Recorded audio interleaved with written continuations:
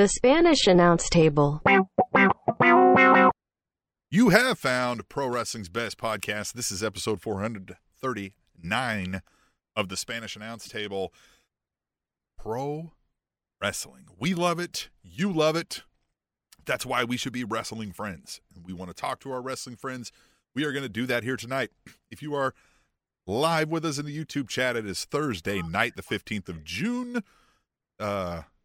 Here, if you're listening back later, you can always join us live during the YouTube chat with us along, or you can use hashtag tweet the table throughout the week on Twitter and tell us your wrestling thoughts, and we'll read them live on the show like we're going to do a couple here during this episode. And Tom, are you ready to talk about some wrestling with our wrestling friends? Yeah, I tell you what, This feels like the last week before shit gets crazy, doesn't it? Like this feels like next week is another. Well, so Friday, Rampage, no big deal. Saturday, the debut of Collision, which we'll talk about later. CM Punk. Then next week, we got another Dynamite, another Collision. Then we got Forbidden Door. Then right around the corner is All In, All Out. Like we got some shit cranking out here coming up, I tell you. We do. And we got Jeffrey Sills in the chat. He says, "What up, boys?" with a Z, like we're the Hardys. Can't wait to talk about this episode of Dynamite. And I can't either. We had a really, if I do say so, jumping the gun a little bit here, a fun episode of Dynamite. We are going to talk about that coming up. We are also going to talk about some things that happened historically on this day in pro wrestling. I want to jump ahead on one tweet the table, Tom, because it's out of order. It's a little bit off the wrestling topic, if you will. So let's just bring it up right now. It's from a longtime friend of the show. Might have been around out of the 10 years, maybe all of them. It's Mr. Fourth Row. He says, gotta love a celebration.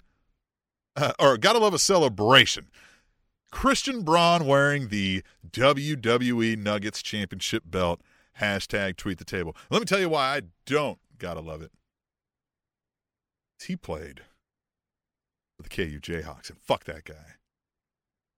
Well, didn't he? Have you heard his last 4 seasons? Oh yeah, he's like won a championship like 3 out of the last 5 years or something like that. Yeah. No, he's won the last 4 years. Jesus. He won 3 consecutive state championships at Olathe, whatever direction, because you're fucking Kansas weird asses. Mm-hmm. Then he went to KU, won a title at KU, and then his rookie year at Denver, won the fucking NBA championship. He doesn't even know what it feels like. I think last year they did not win a national championship. So I think that's where the 4 out of 5 comes out or something like that. Yeah, they did. Kansas won last year. They did not win. No, the UConn won this year. UConn won this year, but he was a rookie this year. Oh, yeah, that's right. He was a rookie this year. Last year, KU won. Yeah, so you're right. Yeah. Well, did he only play 1 year at KU? Mm-hmm. Yeah, I don't know. That's where I thought I saw 4 or, there was 1 year not because it was 2 years at KU, I thought, or something like that. Oh, who gives a shit? Maybe. The guy. Maybe. I know he wins a lot of championships, but he sucks. Fuck. Well, and here's the thing, Denver. Here's the thing. Mr. Fourth Row, so happy for you to be a part of a parade. Enjoy it because it's never happening during football season. Yeah. So you got basketball because we don't have a basketball team. But you got that. Yet. So good. Yet. They're on the expansion list. All right, putting you on the spot. We have Kansas City fans putting you on the spot right now. Gun to your head. Hockey or basketball? Which one? Which one do I want? Pro team, hockey or basketball? Or which one are we going to get? Hockey or basketball? Which one you want? Basketball. Which one do you think we're going to get? Hockey. Fuck yeah, hockey. And I'd be fine with hockey. Hockey is fun. You know what I mean? I've been more introduced lately to it, and I would love it. My favorite sport to play and engage in is basketball, and I would love a local team here for the NBA. But hockey would probably that'd be cool too. Would be that 1B. Yeah. So I wouldn't hate that either. Again, we'll get I know not everybody's from Kansas City, the home of the Super Bowl champions, where Patrick Mahomes is the star quarterback of. I get it. Mr. Fourth Row. Yeah. Oddly enough, so your basketball team celebrates with a parade. Our football team is getting their Super Bowl rings tonight. Yeah. Same. Except this is our second in 4 years, right? Yeah. Yeah, isn't that fun? Jeffrey Steele says KC has a rich history in basketball, and yes, it does. It absolutely does have a rich history in basketball, and that's why we would love it back here. But let's talk about pro wrestling, Tom. Can't say Kings. We're going to talk about present-day pro wrestling when we talk about AEW Dynamite, right? Which will lead us into conversations about future pro wrestling and where AEW Dynamite is going, yes? But what we haven't covered then, so we should cover first, is what happened in the past in pro wrestling. Seem skeptical, Tom. We're going to see what happened in pro wrestling history throughout June 19th through the June 23rd. Yeah? You excited for this? What are you up to? I don't trust you. What are you up to? We're getting in the Spanish Announce Time Machine like we always do. We're going to go see what happened in pro wrestling history. All right, let's start. Buckle in. Flux capacitor is going. Here we go. June 19th, 1994. WWF King of the Ring was held in Baltimore, Maryland. Owen Hart would win this event, proclaiming himself the King of the Hearts during his coronation ceremony. Owen Hart pinned Tatanka in the first round of the tournament. Made the 1-2-3 Kid submit to the sharpshooter in the second round, and defeated which wrestler in the finals to become the King of the Ring?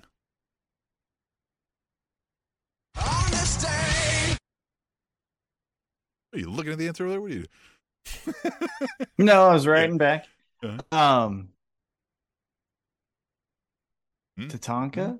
That's who he beat first. Who did you say was second? He made the 1-2-3 Kid submit to the sharpshooter in the second round. And then he won. And then he's like, fuck finals. You, Bret Hart. I'm the better. King of the Hearts. And then he's like, I'm the king. Fuck you. Mm-hmm. To be honest, 94 wasn't a great year. True. There was some good stars there. Well, I'm saying I was a more WCW kid. Oh, right. So sure. I'm all Sure. Sting and Steiner Brothers and stuff. Mm-hmm. So I don't really care about the Hearts. But I do remember that this kind of started that whole thing. So I'm going to say it was Razor Ramon. It was Razor Ramon. That is exactly right. Nice. Just guess. Yes. Yeah. Hell yeah. That's a great guess, though, because I think that's right. That's shortly before he left, right? So it makes sense he wasn't, And, Razor was always kind of in that spot. Like, he never really, he won titles a few times, but I don't think he ever won, a King of the Ring. Like, he had no problem putting over somebody in the finals and being just fine. So that fits. And that is prime that time, right? That's the overly done characters, right? Well, yeah, and also it was like Bret Hart, Shawn Michaels, Owen Hart, Razor Ramon, Diesel, and Sid. Yokozuna, and Guess of 06. Just coming around. Was it Yokozuna even there yet? 95? I don't know. We'd have to look that up. We don't fact. Yeah, he was. Except for this. I checked beforehand, but not during. Okay. Yeah. All right. June 20th, 2011. Not a great year for wrestling either. Maybe. WWE Raw was held in Baltimore, Maryland again. Some of the highlights of this card include Kelly Kelly defeated Brie Bella to win the WWE Divas Championship. Remember that thing? Mm-hmm. Mason Ryan defeated Evan Bourne. Talk about the generic names, right? Remember the real generic name time frame? This is it right here. Airborne. Yeah, everybody was like Hunter Dickinson. Right? It was just the weird, basic name that wouldn't be anything. Mark Henry was disqualified in his arm wrestling match against Kane. Daniel Bryan. Yeah.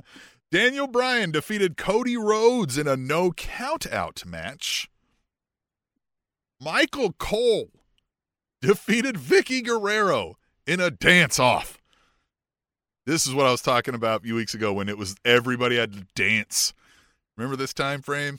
There was dancing on every show by somebody. Alberto Del Rio and Rey Mysterio lost a triple threat match to be named the number one contender for the WWE Championship. To which wrestler? Miz. It is not the Miz. Care to take any more guesses, or do you want to? Triple threat. Those two defeated lost Alberto for the number Del one Rio. Contender. Yeah, for the number one contender. Orton. Ooh, Randy Orton would have been a good guess. That's a good time frame. The answer is the already mentioned CM Punk, who would get on the mic afterwards and announce that his WWE contract would be ending the same day as his title match at Money in the Bank, and he fully intended to leave WWE with their WWE Championship, thus beginning the stages of the summer of Punk. Hold on. So what? So he won that. Mm-hmm. What did Cena do? Well, Cena was the champion, so CM Punk is the number one contender now to face Cena. So Punk says at Money in the Bank. Right, but we're saying that this was the pipe bomb? I don't know. The pipe bomb, I think, came later. I think the pipe bomb maybe was next week or something. I would have to check on that. No, this is directly after the match. Right. Yeah, directly after the match, he gets up and he's like, hey, my fucking contract ends. I'm taking your title. Yeah. Okay. And I'm leaving. I thought you were saying, And at the time, no way in hell did I thought they would do that. And they didn't. I mean, you know what I mean?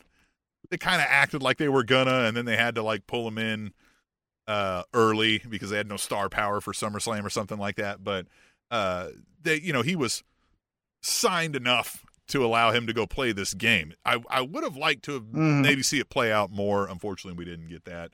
And then we know the rest of the story. I made news. I made news during the summer of Punk. Oh yeah, you tried to get him. Yeah, that's right. You tried to get him to show up to a Titan FC event. It made the front page of Meltzer fucking called. Yeah. Meltzer called us. And I was like, I ain't talking to that motherfucker. Because I sent out a tweet with it. No, it wouldn't have been. Oh, if he would have came, yes. But I didn't want to talk to Meltzer. So we're putting up the stage. It was after he won the title at Money in the Bank. We're putting up the stage. It's empty. I'm bored. I just take a picture of an empty chair next to the cage. And I say, hey, CM Punk, if you're free, come to Titan FC. And then he quote tweeted it and said, sounds interesting to me. And then it just blew up. That tweet got 10,000 likes and all that stuff. This is prime Twitter time.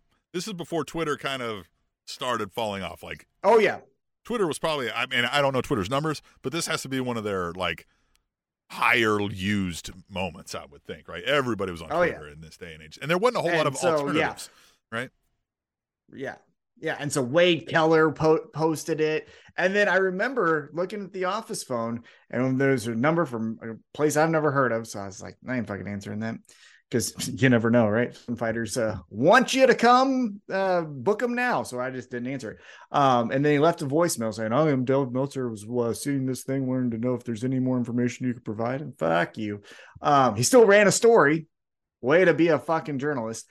And then what I did not know the entire time is apparently Michael Chavello, who is friends with Punk and was the commentator for HDNet, he reached out directly to Punk and they're trying to reach something like an agreement. But then that's when they pulled the plug early and then he came back and did the title thing. Yep. What would have been? Unfortunately, we didn't get that. I've said many times, I can deal without Punk, and I think it's overblown. The pipe bomb was great, but that whole summer of Punk and people treat that like it was, the second coming of Jesus, right? I'm always but I wish we could have seen it play out more because maybe it would have hit home better for me.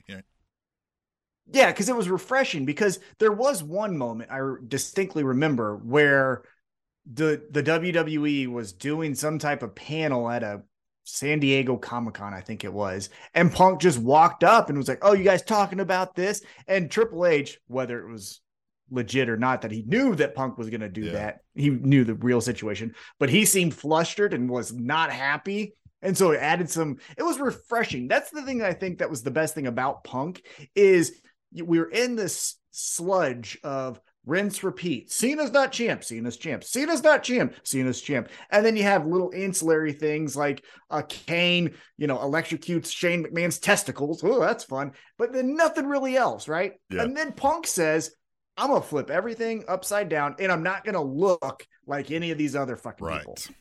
Oh, I know. At the time, too, I was behind it. I was like, this is awesome. I want to see this, right? I was I wouldn't necessarily maybe say I was like a Punk fan, but I wasn't a Punk hater or anything, right? I was like, all right, let's see where this goes.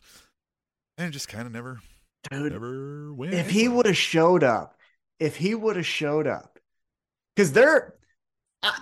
I'm not going to out the sources, but I have confirmed sources who told me on CM Punk's bus that as he would watch UFC events, he would look at heavyweights such as Alistair Overeem. And if you don't know who Alistair Overeem is, hit pause or Google it while you're watching. And confirmed source said CM Punk was laying down in his tour bus and said, I could beat that guy. And then later we would find out he couldn't beat up anybody. But that's all to say, if he would have showed up to Titan, I guarantee you we would have gave him. Look, Jake Hager has 3 wins over 3 Kansas City heavyweights that suck. I could have found him an easy person to beat. Even for him, easy person to beat.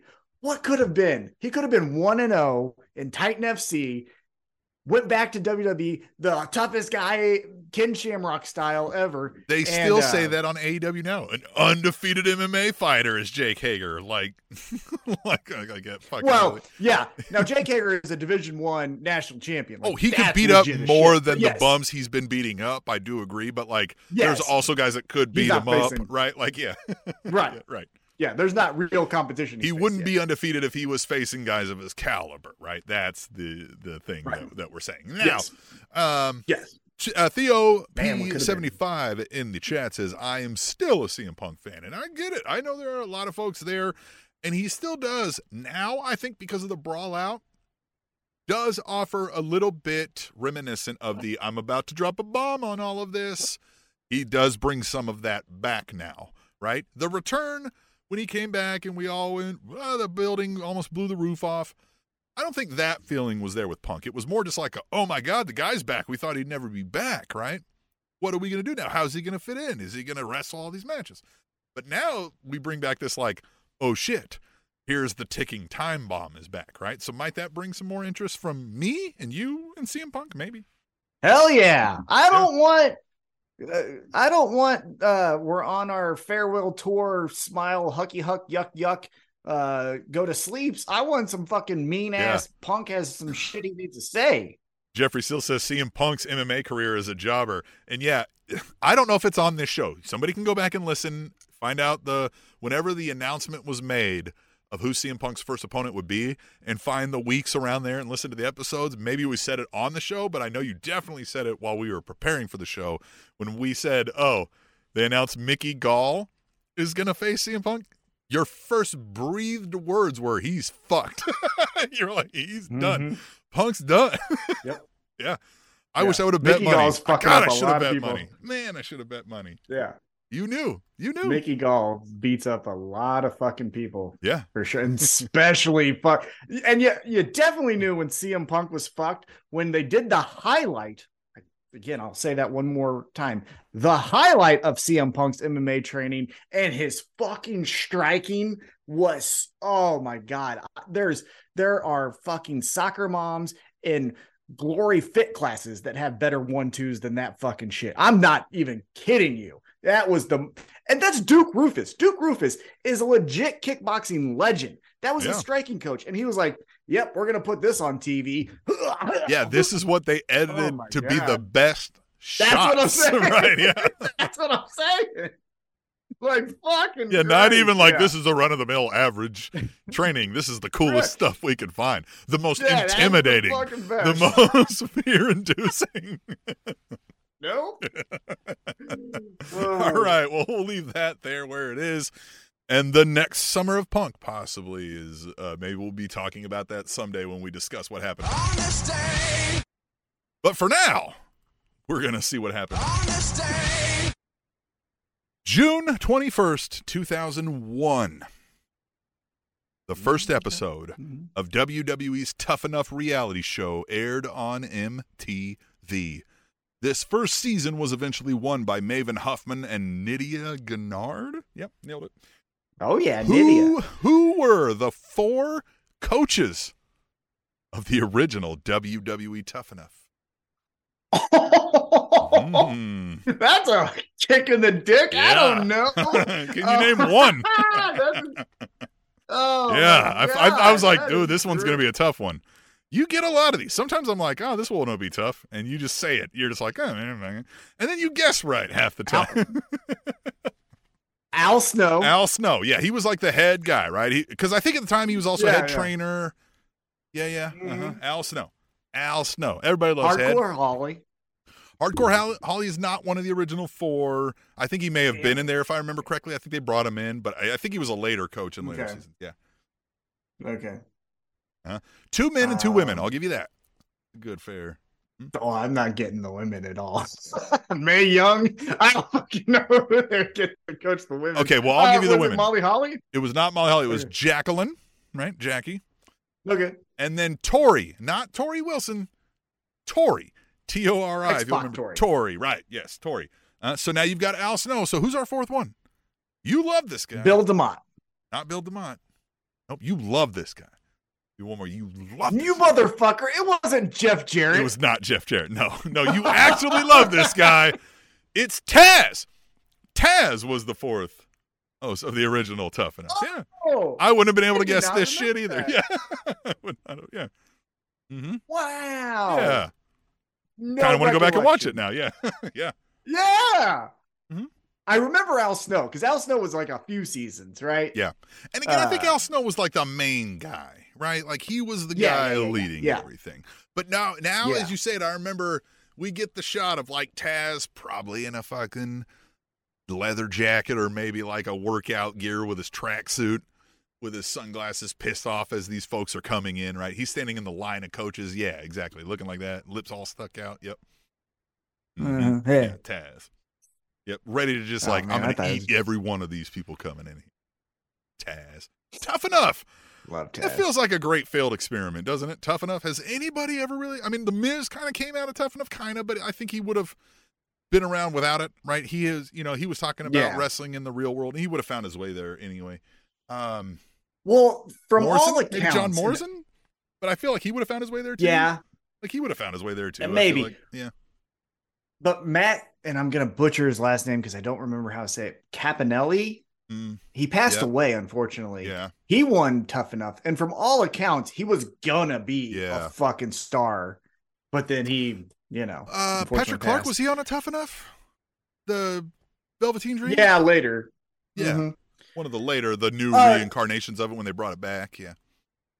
Chris Nowinski, now he became famous outside of WWE. Correct. Now he's like but he had a future. He was concussion guy. He was good. Yeah. If the concussion thing wouldn't have been an issue, maybe we'd have seen him around. Yeah. Mm-hmm. Yeah, I'll agree with that. All right. Jeffrey Sill says David Otunga. David Otunga is another. Oh, okay. All right. Okay. All right. Nice. Jeffrey Sill says, got to have at least one Jeff Jarrett question. That's the running bit. It's tough, man. Like, there's like, I have desperately sometimes gone deep into like my research, trying to find something. There's a Jeff Jarrett something every week, but I just don't want it to just be like, Psychosis beat Jeff Jarrett, right? That's not fun. It's got to be for something. You know what I mean? Yeah. Of course. All right. June 22nd, 1996, ECW Hardcore Heaven was held in Philadelphia, Pennsylvania. So this is not Jeff Jarrett. ECW. That we know of. Was he ever in ECW? I don't think he was. No. Not even the WWE reboot, right? Well, that was happening during TNA. No. All right. Highlights of this card include Sabu defeated Rob Van Dam. A young Chris Jericho defeated Pitbull 2 to win the ECW TV title. Yep. Tommy Dreamer defeated Brian Lee in a weapons match, which isn't every match in ECW a weapons match? Yeah. ECW, it's like a hardcore match. Okay, thanks. ECW Tag Team Champions, the Eliminators, wrestled in two tag team title matches that both ended in a no contest draw against the Bruise Brothers and the Gangstas. Taz defeated Paul. What? Do you know who the Bruise Brothers were? The Harris Twins. Yeah, a lot of people don't remember that was them, but the Bruise Brothers. Motherfuckers were legit. Taz defeated Paul Verlins, am I saying that right? In a shoot fight rules match. Yeah. Sure. Yeah. If it was a shoot. I love Taz, but come on. So a fight. That would be a fight, right? And then Raven pinned which wrestler to retain the ECW World Heavyweight Championship?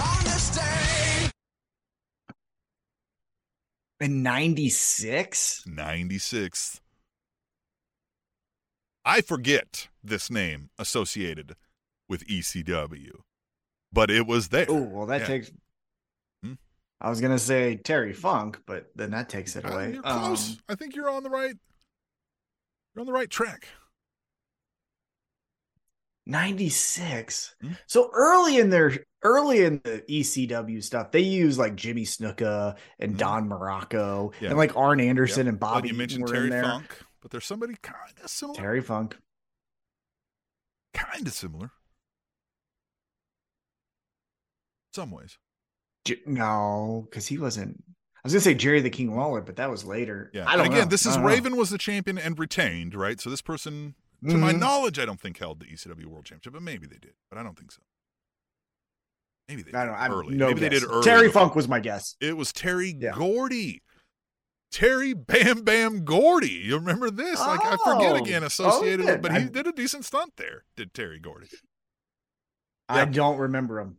EOP says Johnny Polo. Well, I mean, yes. Yeah. I would love to see Raven come out and bring Johnny Polo back for an event, right? To just show up as like an aged Johnny Polo. Dude, Raven is such a fucking before his time character. Like he was so revolutionary. Like, I joke around back when we were talking about Kevin Nash one week, and Kevin Nash was like, I was the closest thing to Tupac, and it was like, sure, right? Yeah.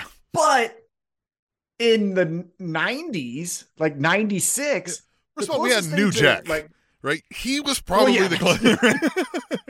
Right, yeah. In fact, he might have been more Tupac than Tupac. Yeah. But Raven, I mean, you want to say a wrestler that represented something. Grunge and Raven were one and the same. And that's his prime. Perfect. 96, the 95, 94. I'm 14, 15, 16 years old.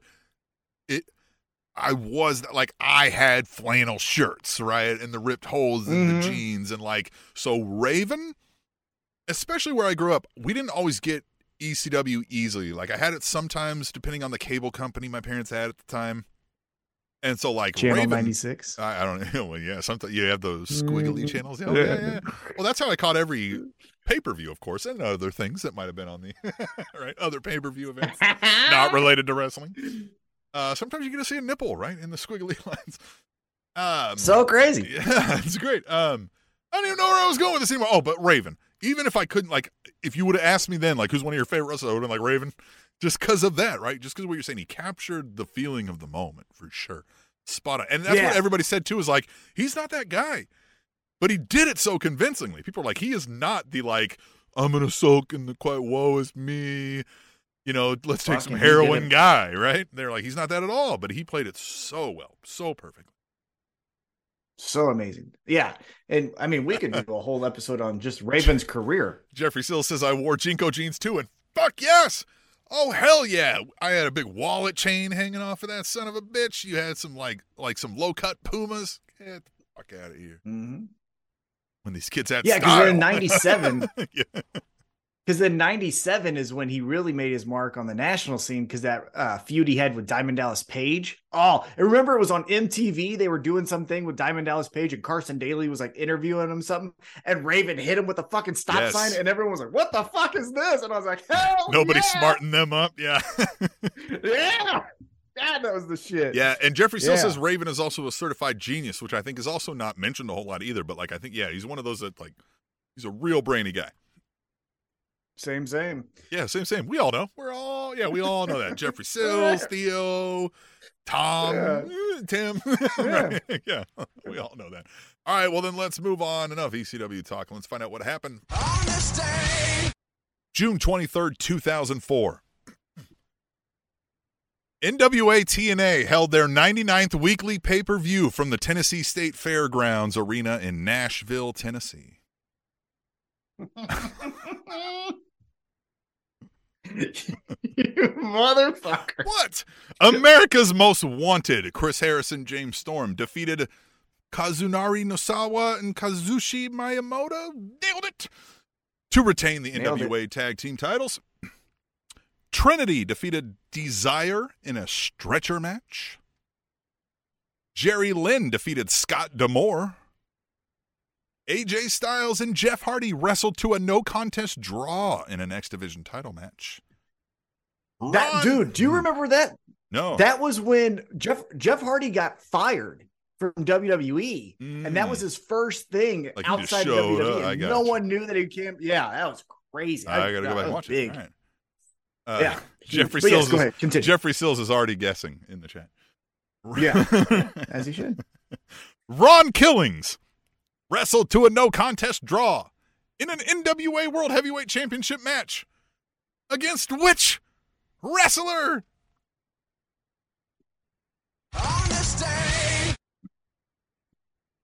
You just no selling? Hey, man, so Dynamite. Yeah. Dynamite started off with a fucking banger. You don't even care. This isn't Jerry Lynn. This isn't, what do you, who'd you say? Jeff Jarrett. It is Jeff Jarrett. Tom's favorite wrestler. I always got to make sure we know what Jeff Jarrett was doing. These NWA TNA pay-per-views, you said you used to watch these? Or did you watch them on the Squiggly channel? Okay. No, because that was kind of past. Like, the Squiggly channel had a time. Yeah, that's true. This is digital time. This was kind of after that. Yep. Yeah.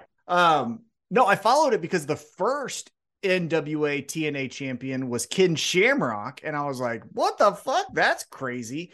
Because he had just got his ass kicked by Tito Ortiz. And so I was like, oh, he's going back to wrestling? That's cool. What's this? I never heard of that. And then, as we were just talking about ECW 1996, Raven was also hanging around this time in TNA, and I was like, well, I got to see what the fuck he does. And obviously I knew of Jeff Jarrett, but didn't give a shit. But like, so there were some people there that I was like, well, that's interesting. Like Scott Hall showed up one time, like Jeff Hardy showed up out of getting fired from WWE. So it kept me interested enough. And then, it aired on Fox Sports Kansas City, whatever your local Fox Sports was. Yeah. After the best damn sports show period. Remember that with Tom Arnold and all of those? Show. It aired after that. Yeah, it aired after that for like 30 minutes. It was like a highlight clip show. But yeah. Nice. So I'd watch it from time to time. Jeffrey Sills in the chat says, your Japanese is very good. How long did you practice that name in the mirror? I did practice it a couple times when I first saw it, and then I just decided, hey, this sounds good enough to just be confident in being wrong, right? So now you say my Japanese is very good, but again, I know you're a somewhat new listener here, Jeffrey Sills, or viewer, Jeffrey Sills. If you go back in the day, we had a long-time listener who's not been around in a while. Maybe we'll reach out into the ether and see if Ceramic Samurai is still hanging around. She reminded us, what up, girl? That we had been pronouncing Asuka incorrectly for about 20 weeks straight, and she'd really finally had it. Yeah, Asuka. Yeah. It's Asuka. We really were like, oh, okay, Asuka, yeah. Asuka, yeah. Yeah, she squared us away. What up, girl? Yeah, sir, yes. Where are you? Mop, where you at? And Ceramic Samurai, where you at? I have a vision Mop I think Mop left us because I know we thought it was you, but it might have been me on Facebook. I don't know. Well, maybe, hold on. Oh, gotcha. Man, well. Yeah, maybe. I don't know. Haven't heard from the Mop Jockey. We haven't heard from Ceramic Samurai in a long time. There's a bunch of folks we haven't heard from. And that reminds me to tell you that it is going to be our 10-year anniversary of Spanish Announce Table coming up in about maybe 5 or so weeks, give or take. So if you've ever listened to the show, if you've ever participated, if you've ever been a contributor, if you've ever loved us, you've ever even partially liked us, hit us up. And send us something, right? Look at Tom. Look at Tom just posing. Tom just, look how much he wants this attention from you, right? He needs and desires your attention big time while I stall to fix my camera. Tom needs your attention. So send us something. Emails. Send us a video clip. Send us something reminisce with us on that 10-year anniversary, and we'll play it and we'll respond if need be and whatnot. We just want to hear from our wrestling friends. We miss some of you. We like those of you that are with us here. Of course, if you're not a long-time listener, if you're new, do it as well. Join in. You can send us emails to tableshow@gmail.com. You can send us small videos on any sort of social media or that same email, right? Or you just, if you don't know what to do and you want to bat some ideas, hit us up and ask us. We just want to talk to our wrestling friends on that 10-year anniversary show coming up soon. So that was on this day, Tom. We've seen the past. We will be talking about the past in that day when we talk about our 10-year anniversary. But what happened in present day, Tom, with AEW Dynamite? AEW Dynamite, I tell you what, was a banger of a fucking show. Yes. And let's get right into it, because they did. They started it off with a, God bless it, World Championship title eliminator match, which, okay, you could say we've had those issues. However, the thing that was more noteworthy here is we got an MJF match on Dynamite. Yeah. I think that was the more noteworthy thing than the title eliminator thing. So we get MJF versus Adam Cole. Again, a title eliminator. If Adam Cole beats MJF, then he does get a championship, which makes no fucking sense, but we will get past that. Pro wrestling. So, Tim, there's a lot to unpack here, but first, overall, what did you think of the match? Well, the match, when all said and done, I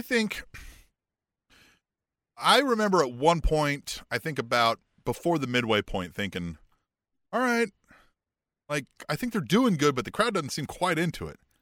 And then after that moment, I was like, shit, all right.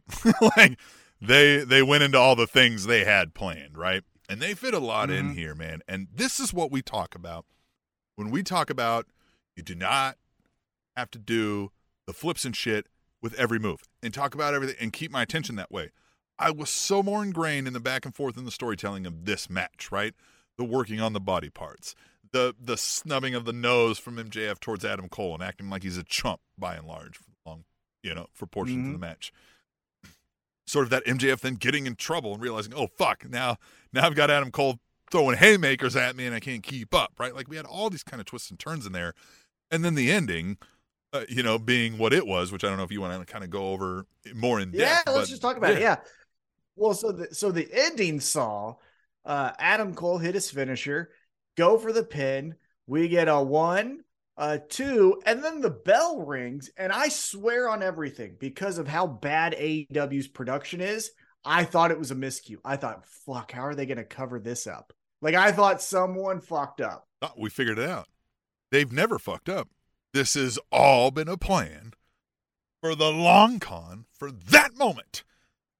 All of AEW's production issues have been for that moment right there, to make you think it was a production. Credit to them, because then they kept it fucking going, because randomly you would see the word no on your television screen for no fucking apparent reason. I did see more that does appear to be a thing with the broadcast issues in the truck. Like, that's a signal that's supposed to show someone in the truck, don't go live to this screen, and they went live to that screen.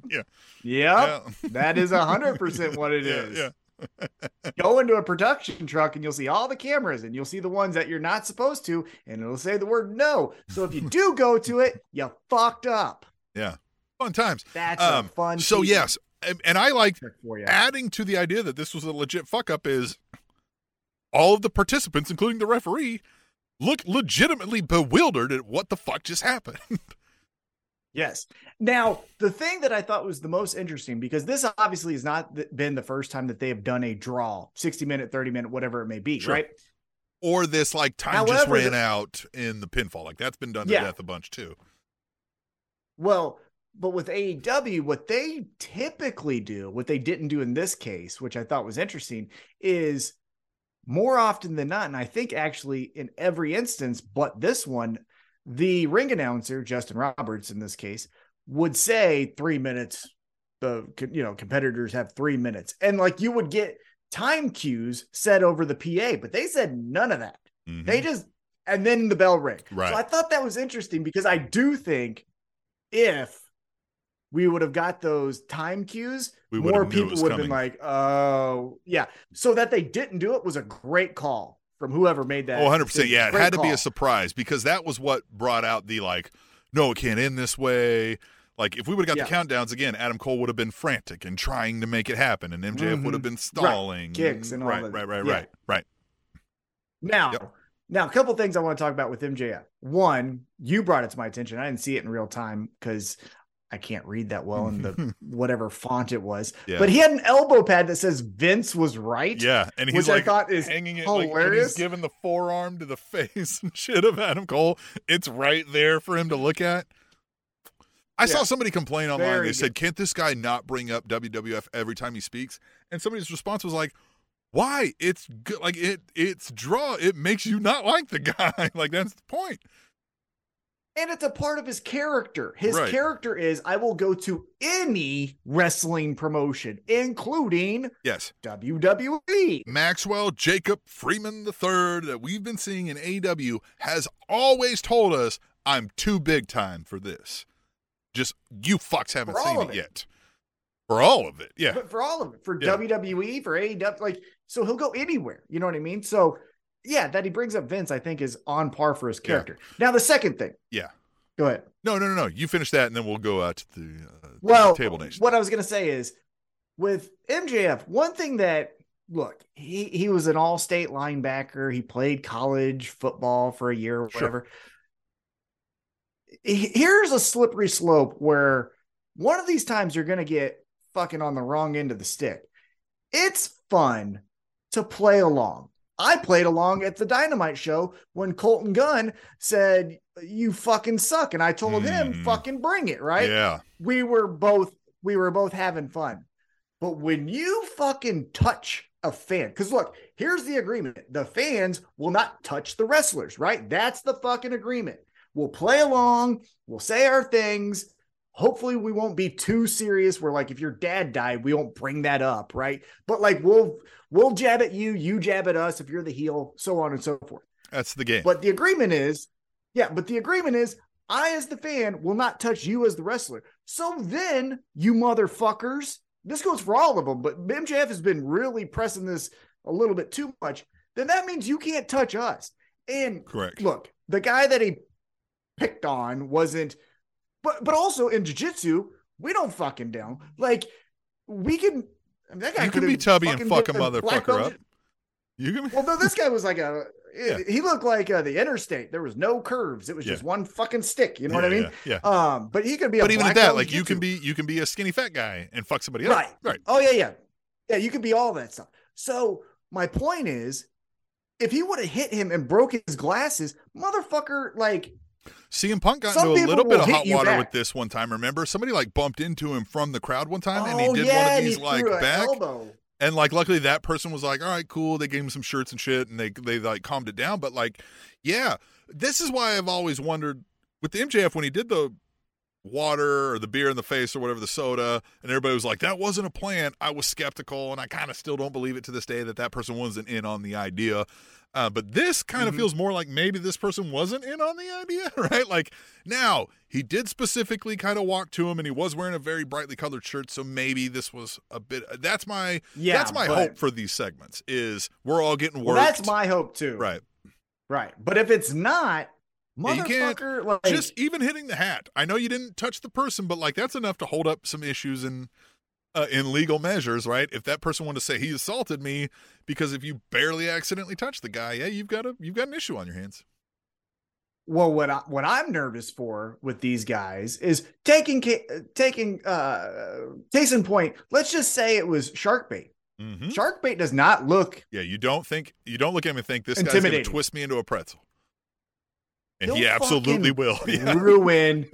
But he'll also ruin your fucking face. Like with a 1-2 that you won't see coming. Yeah. So my point is, it would really suck for MJF to be big, bad, I'm the heavyweight champion, and then have a fucking broken nose. You can't go to Forbidden Door because you touched the wrong fan, which you shouldn't have done in the first place. That's all I'm saying.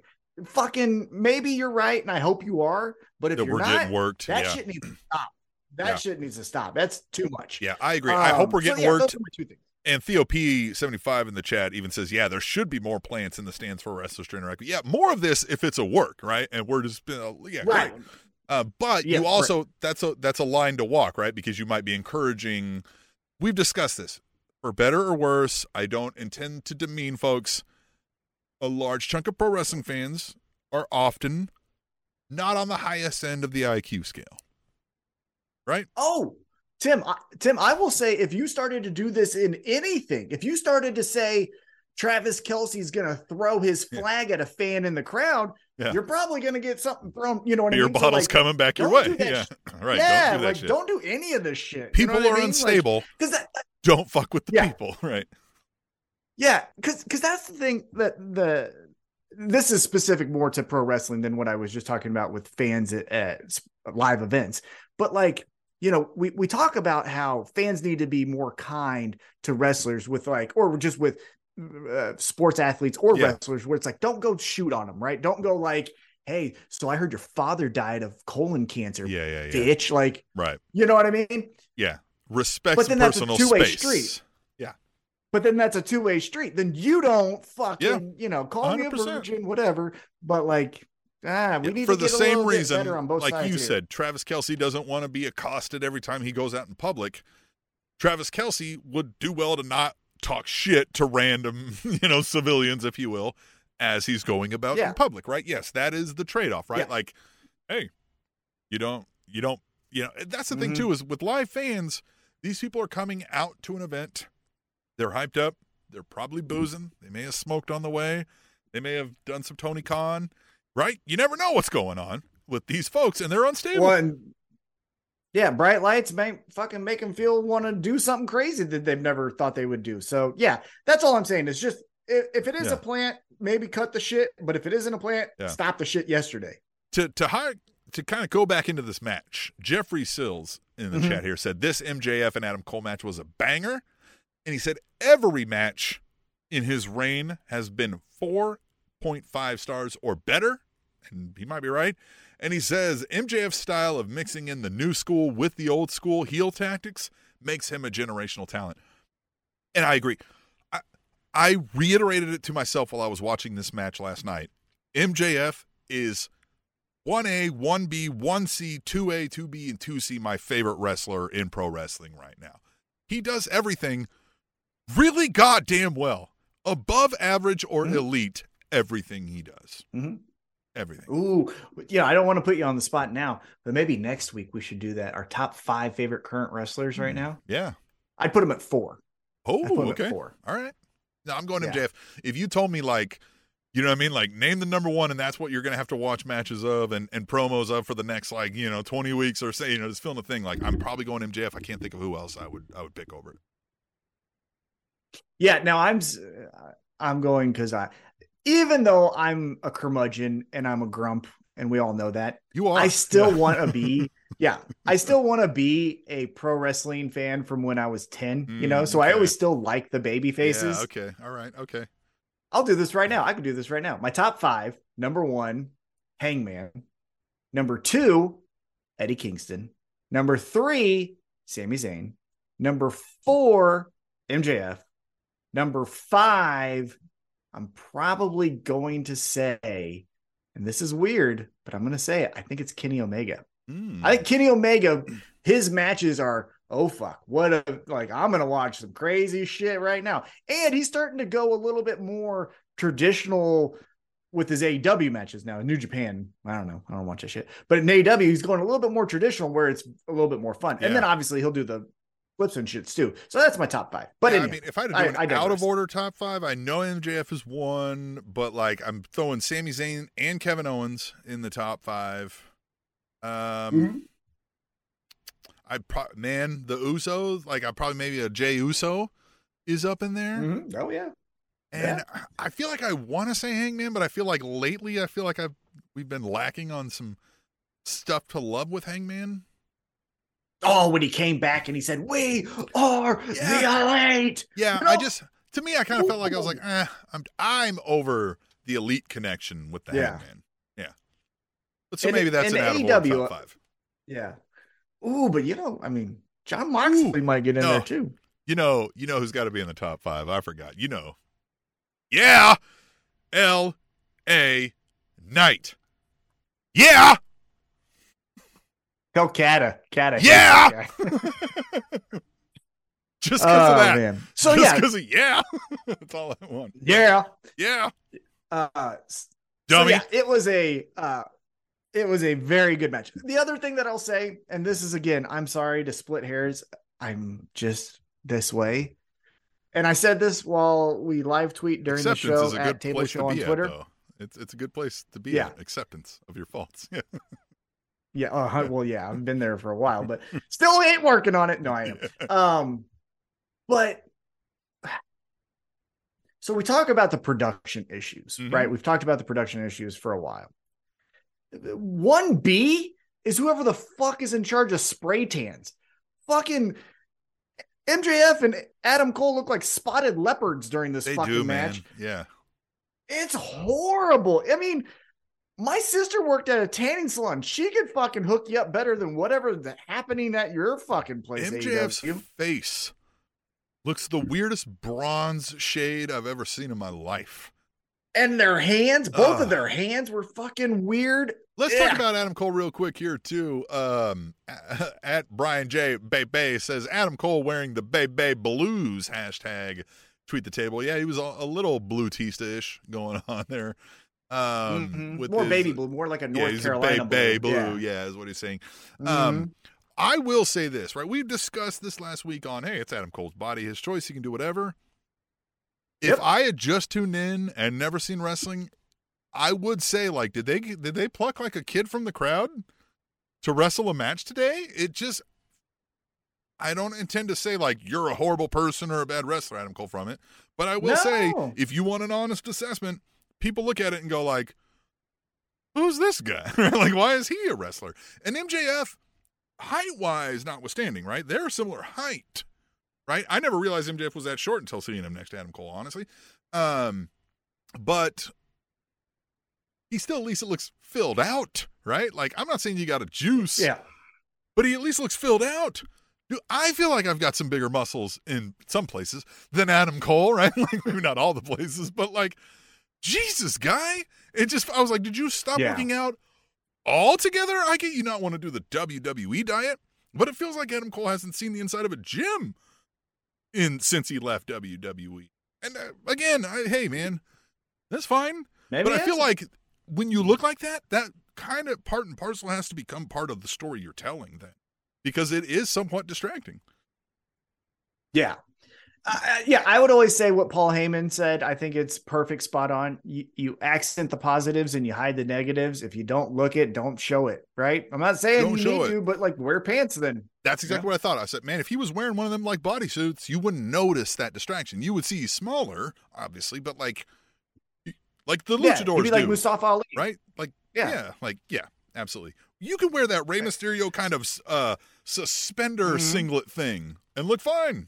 Rey Mysterio even is more full than Adam Cole, but you know what I mean. Yeah. Well, yeah, he's had different bodies. But anyhow, so let's get to it. So again, they go 1, 2, 30-minute time limit. So that is the end of your match. Adam Cole, then bewildered, finds the microphone, and then just says 5 more minutes. Just like Bryan Danielson got 5 more minutes with MJF and their Iron Man.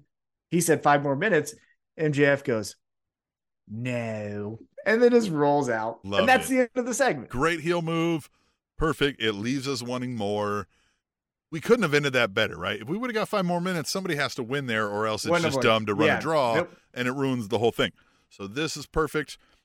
Jeffrey Sills said in the chat, the bronzing on MJF looks like Snooki from Jersey Shore, which is true. And he also said that was Adam Cole's best match since joining AEW. That is also true.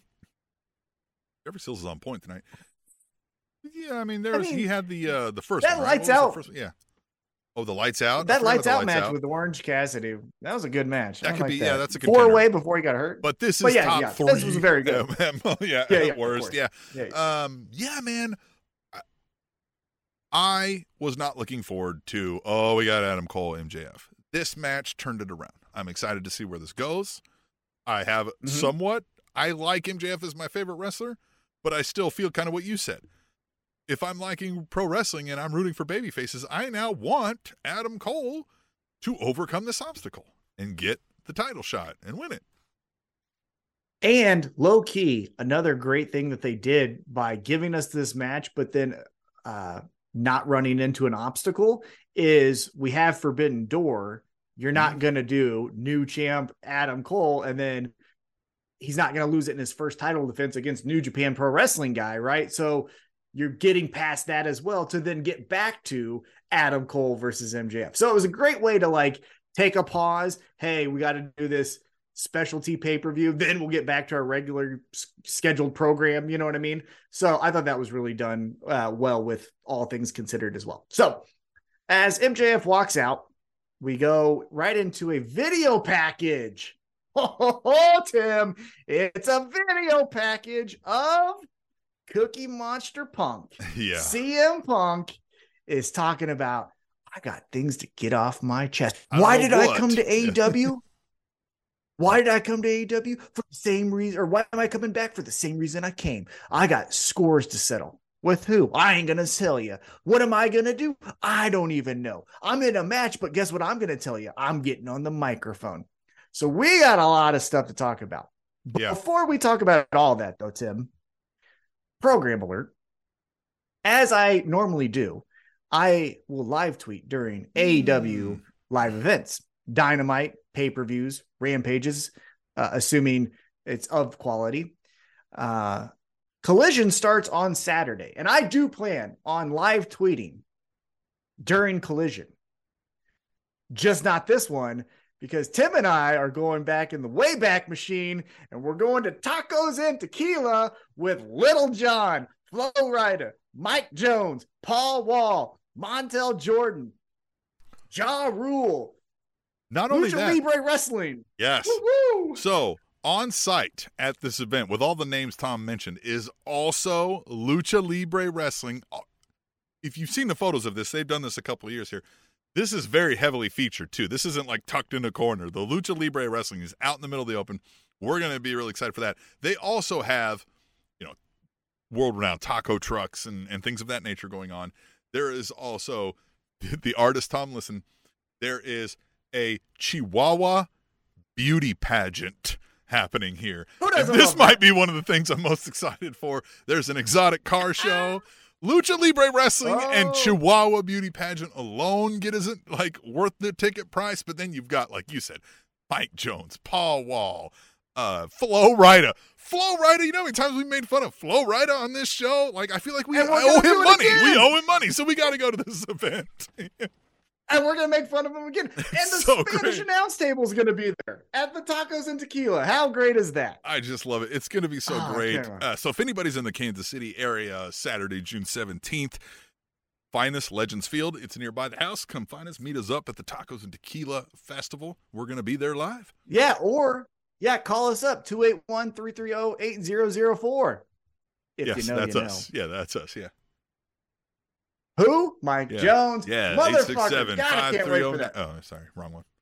No, it's 281-330-8004. Mike Jones. Who? Mike Jeffrey Jones. Sill says, that sounds dope as fuck.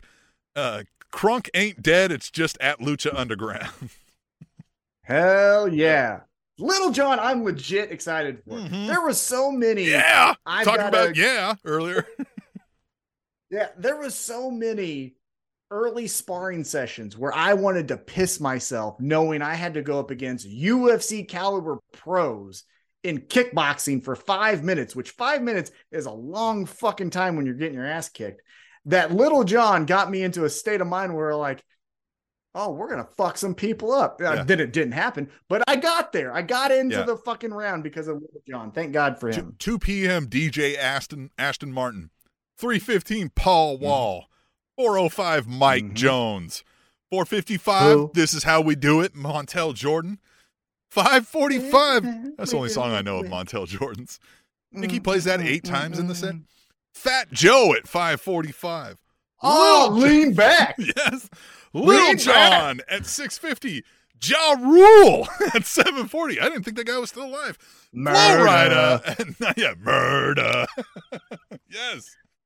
I can't wait. You know what? I'm wearing shell toes. I'm wearing shell toes to this event. Yes. Hell yeah. The little choker, Pukachil, what was it called? Little necklaces that they. Yeah. Like those little shell chokers. Yeah. I got to get a ringer t-shirt with another t-shirt underneath it, right? Yeah. Oh, I'm going to get a Goldberg t-shirt. I'm going to wear a Goldberg t-shirt. Yeah.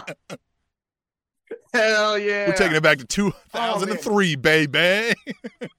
Yes. Gosh. Dude, I hope, speaking of Ja Rule, we'll get back into the wrestling because we are going to talk about Collision and all that. But one thing, do you know what? So 50 Cent and Ja Rule obviously have that very famous beef that 50 Cent won. Ja Rule kind of then goes to the backseat, right? Yeah, they still hate each other, right? Yeah, sure. Yeah, why wouldn't you? But do you know what 50 Cent still does to Ja Rule? Oh, no. What does he do now? He'll buy the first 10 rows of a concert that features Ja Rule so that there's no one there. Wonder if he's going to be here on Saturday. But like no one's there. Like it's empty. And so like you go and it's like, this is weird. Why is no one in those seats? Yeah. Art installations and photo ops, salsa and queso competition. Come on. Exotic car showcase, handcrafted margaritas, taco chefs, the aforementioned Chihuahua beauty pageant is one of the things I'm most excited for. And of course, Lucha Libre Wrestling. I couldn't find Lucha Libre Wrestling when I was in Mexico for many days. I asked everybody. There was signs that they sold masks like you wouldn't believe. Tom, I saw 5 million Lucha Libre masks in like the 3 or 4 days I was there. And I kept saying, Matt, Lucha Libre? Where am I going? Where tonight? Lucha Libre. Where am I going? Everybody's like, huh? What? Huh? Huh? What? Who? What? I was like, God damn it. Are you hiding it from the gringo? Is that what's going on? Maybe. That's probably it. Yeah. I got gate kept. Yeah. Okay, we're not letting this motherfucker in here. Yeah. So anyhow, back to AEW Dynamite. So CM Punk talks about he's got scores to settle and things to get off his chest. So on Saturday night, in the first main event of AEW Collision, it is going to be FTR and CM Punk taking on Rock Hard. The Rock is hard. If he doesn't come out to that fucking song by the end of this year, I'm gonna be pissed. And then Bang Bang, I'm cool. Hey, if we got any music producer fans, let's get it whipped up. Take Tom's voice there. Say it again. Rock hard. Rock hard. Somebody can chop and screw this up, right? Maybe we'll ask Little John Paul when Wall. we're there, or Paul Wall will say, "Yeah, Paul Wall will chop and screw that up." You might have to slip him a few Benjis, but I'll get a grill from him, and might need more than a few Benjis. Might need a couple stacks. We'll do a trade for trade. He does a song for me. I'll get a grill from him. Stack is more than stacks are more than Benjis, right? I'm not street. Sure, I don't know. Yeah. I am. I was, but bands, right? That's what the kids say now. You have to bring some bands. Look, man. I don't rubber bands. Stacking bands. Going back. Yeah, rubber the bands. Bang Bang Gang, stacking bands with the Bang Bang Club. Bang Gang. But then also their third partner, who I don't think is being talked about enough in this situation, the king of television, Samoa Joe. We don't get enough of Samoa Joe. No, we don't. And I know he's friends with CM Punk and all this stuff, and that's why he's on the show. If we're breaking kayfabe, all that stuff, but we're also breaking kayfabe. So Samoa Joe's style is not nice. It's not a hold your hand, let's do some front rolls. It's I'm gonna fucking smack the shit out of you. I might break your rib. I'm excited for that. That's what's got me excited. We also have Miro. We also got Buddy Matthews versus Andrade El Idolo, which everyone's excited about for that. Cool for you guys. That's still a thing, right? But Saturday nights, here we go. I need somebody to still explain what's setting Andrade El Idolo apart from every other wrestler. I don't know what the love affair is, because like he's fine in the ring, of course, he's not bad, but he's not doing. There's no major move that he does that nobody else does. He hasn't cut some amazing promo, right? I haven't seen him have continual 5-star after 5-star after 5. Like, what is it? It has to be. This is what I've thought of. It has to be, at least from our point of view, me and you. It has to be where if it's an AEW fan who never watched WWE and Bryan Danielson comes over and we're like, Bryan Danielson's the shit. And you're like, well, what? And you're like, well, when he was Daniel Bryan, it has to be that. It has to be something that we're not familiar with that happened in Mexico. Yeah. Because, I'm not. They're paying him for what he did, not what he's going to do. Yeah, something. But like, there's just, look, he's had memorable matches. Let's not forget that hardcore match he had with Cody Rhodes, where Cody Rhodes' back got fucking burned up on a flaming table. Man, so it's not Cody like, Rhodes, are you all right? You're always getting fucked up, Cody. I think I'm detecting a pattern. I think he's a little. Or does he like it? I think he likes it. Yeah. Mm-hmm. He likes it. He's probably got a dungeon. I wouldn't be shocked. Not that there's anything wrong with that. Hey, you know what I mean? Whatever you want to do. Hey, whatever your kink is. I don't give a shit. Yeah. Consensual. That's all we ask. Yeah. Hey, so let's keep it moving. Speaking of consensual, Sammy Guevara's having a child. He walks out for the first time since Double or Nothing. And he says, I'm excited. There's layers to that joke, Tom. I love it. That's good stuff. Yeah. And he talks about he's excited to be a father, and he can't wait for the day that he's going to have his baby girl in one hand and the world championship in another. Here's the thing. We cheered the Washington, D.C. crowd. You're having a daughter. Great. Yay. But I'm not going to lie. When he said, and then I'm going to have the world championship in the other, we went boo. Ooh, yeah. So here is where a more seasoned veteran on the microphone would adapt, but out comes Darby Allin, and the first thing he says is, can't help but see that all these fans love you. And it's like, don't think that's the case. They didn't quite do that. Yeah.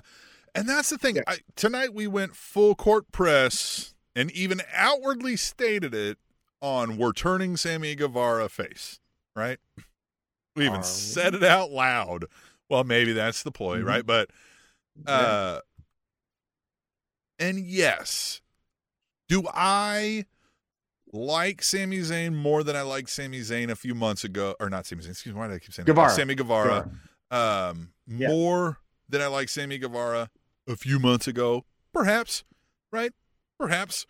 I think they're doing the storytelling well, right? It wasn't an immediate, like, I'm a face now, guys, right? We're kind of slowly getting there. I appreciate that. But I don't know that he's ever going to be like an over baby face that everybody wants to be the world heavyweight champion. And this sounds bad, and this sounds judgmental, but I say that strictly based on him having the most punchable face in pro wrestling, right? It's up there. It's up there. That's a bad reflection on us as a public, even, how I say that. Yeah. That's our fault for not liking him because his face is punchable. But I want to make it point that, like, it is what it is, right? And we don't like it. Yeah. Yeah. Look, Miz is still holding down that title pretty hard, but coming up close is Sammy Guevara. But at least with Miz, it's a punchable face, but you're like, you are handsome, right? You deserve to act like you're like handsome and have a model wife, right? Like, and you're rich. No. You get that. But like Sammy Guevara, you look at it and you're like, man, it certainly isn't the Golden Ray show going on, right? Yeah. Well, another guy. I'm not either. Speaking, right? But like, I just. Right. Well, speaking about it earlier when we were criticizing MJF and Adam Cole's appearance for that leopard sprint spray tan, Sammy Guevara had the same damn thing. Yep. His eyebrows were 3 colors darker than his fucking cheeks. It's miserable. God, it's an eyesore. Yeah. So that's all to say. Darby Allin walks out. Another thing I would like to point out. Darby Allin. Oh, go ahead. If we're doing the Sammy Guevara, let's make him a baby face and everybody's going to love him. When we show him on the graphic earlier, like when they show like a match going on and they show like the wrestler cut out at the bottom, let's not have him hanging his fucking tongue halfway out his goddamn mouth. Nobody likes that in a baby face. This photo was literally like he's literally just hanging out there like Sammy Guevara coming up later. I was like, why would you show that ugly ass shit? Everybody wants to boo that. Everybody. Yes, everyone does. And I think not. So you think this is, I think this is on purpose. Doubling down. Yeah. I like that. I hadn't considered that until you said it, but I like it even more. I'm hoping so. Yeah, I'm hoping so because, man, listen to the fucking crowd. AEW typically does. So anyhow, Darby Allin comes out. He can't cut a promo, but he's trying really hard. And he says, "Oh, what was this? Me and Sting are equals. I'm spooky."